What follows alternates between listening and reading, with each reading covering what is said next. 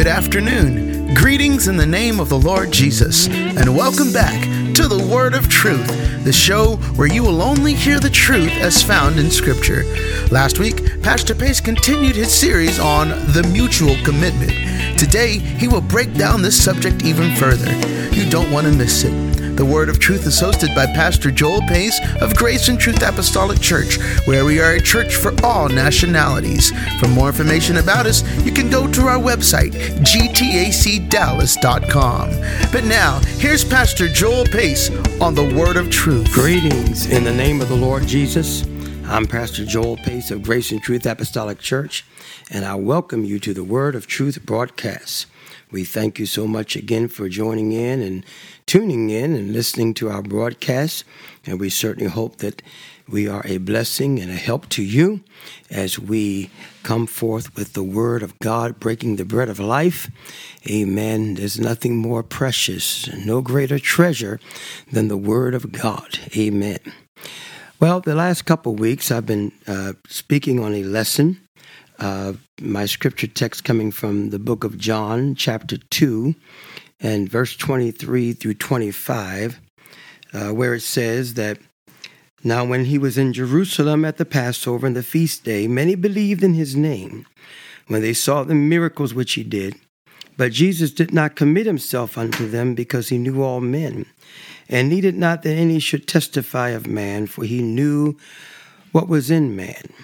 I've been talking about a mutual commitment, a mutual commitment. It is so important that Jesus is committed to us. And here we see in our scripture text again that many believed in his name when they saw the miracles that he did. But verse 24 says, "But Jesus did not commit himself unto them, because he knew all men." The word commit there is the same Greek word as believed. Amen. And so you could say that many believed in his name when they saw the miracles, but Jesus did not believe in them. Amen. Jesus did not trust them. Jesus did not commit himself to them. You see, they believed, but believing goes a lot deeper than just saying you believe. There's got to be a commitment to God. Amen. The Bible talks about faithfulness. We need to be faithful.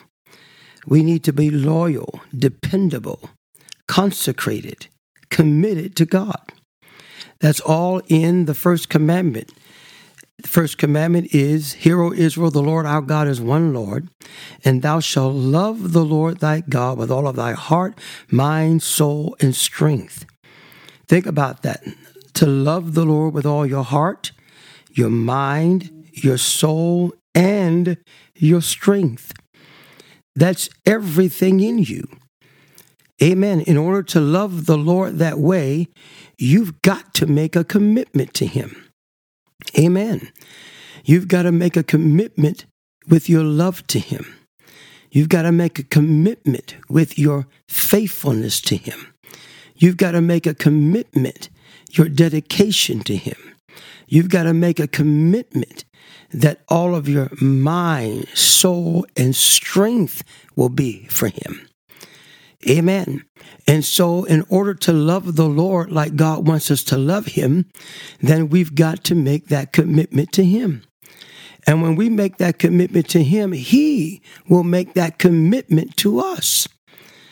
Praise God. We can't expect that God would just do everything for us because we say we believe. No, we must commit ourselves to him. Amen. By obeying him. Jesus said, "If you love me, keep my commandments." Praise God. Keep my commandments. We must live by every word of God. That takes a commitment to do that. Praise the Lord. We aren't saved because we shake a preacher's hand. We aren't saved because we go to church every Sunday.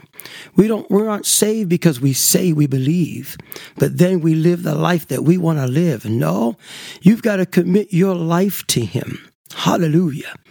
Amen. If you expect Jesus to commit himself to you. All right. The Bible says that for by grace are you saved through faith, is not of yourself. It is the gift of God. Yes, we're saved by grace through faith. Amen. Faith is believing, the substance of things hoped for, the evidence of things not seen. All right. But faith without works is dead. James tells us that. Amen. That faith without works is dead. Our works are the workmanship created in Christ Jesus unto good works. I know the Bible said for grace you're saved through faith, not of yourself, is the gift of God, not of works as any man should boast. But then the following in Scripture says, for we are his workmanship, created in Christ Jesus unto good works. The works of faith, hallelujah, are by the grace of God. We're not saved by our works, but we're saved by his works. We're saved by the works, hallelujah, that Jesus does through us. Amen. This is how you rightly divide the word of God about works. Amen. James plainly says faith without works is dead.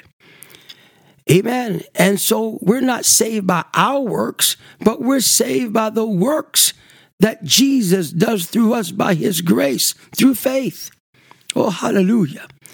Amen. Because we're his workmanship.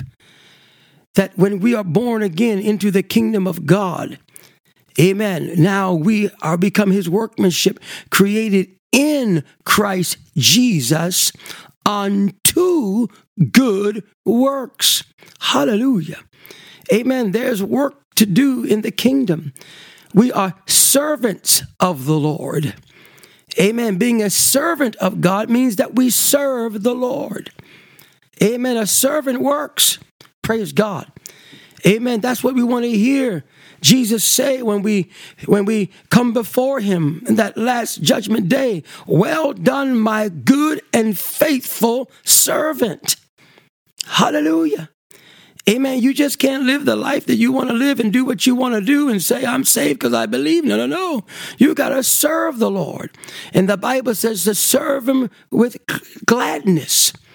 Amen. Serve the Lord with gladness. Hallelujah. Amen. We see the parable when Jesus talked about the man that gave the talents to the 3 men. He gave one 5, gave one 2, and gave another one 1.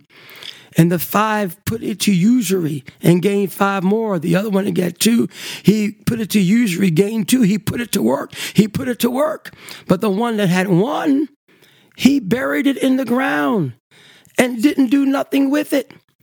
Amen. And he was cast into hell, into outer darkness. Why? Because he was not a servant of what God gave him. Amen. And so we must serve the Lord. We must obey his word. We must live by the word of God. We must do the will of God. Not everyone that saith, Lord, Lord, shall enter into the kingdom of heaven, but he that doeth the will of my Father which is in heaven. We've got to do his will. We got to live out his will. Amen. And we cannot do that on our own. It takes the grace of God. Hallelujah.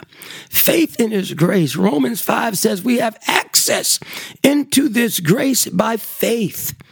Amen. And so we're saved by grace, but grace is not unmerited favor. That is not what grace means. Amen. Amen. False preachers are preaching a false lasciviousness grace, that you're given grace no matter how you live. No matter what you do, you're saved by grace.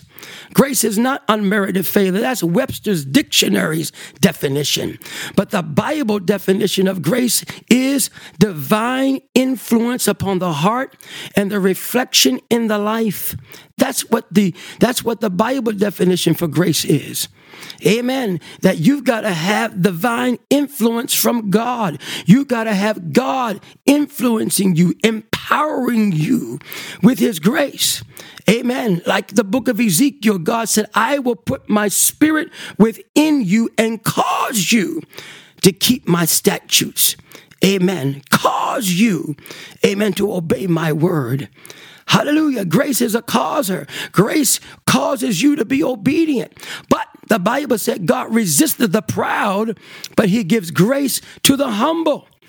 And so you've got to humble yourself, amen, before God can do any work with you. Amen. Those that are proud is going to be brought down, but those that are humble shall be exalted. Amen. When you humble yourself, then you are a candidate for the grace of God. And now the grace of God comes, amen, and influences you, saves you, hallelujah, empowers you to do the will of God, to live by every word of God, to be a servant of the Lord Jesus Christ. It's all by his grace.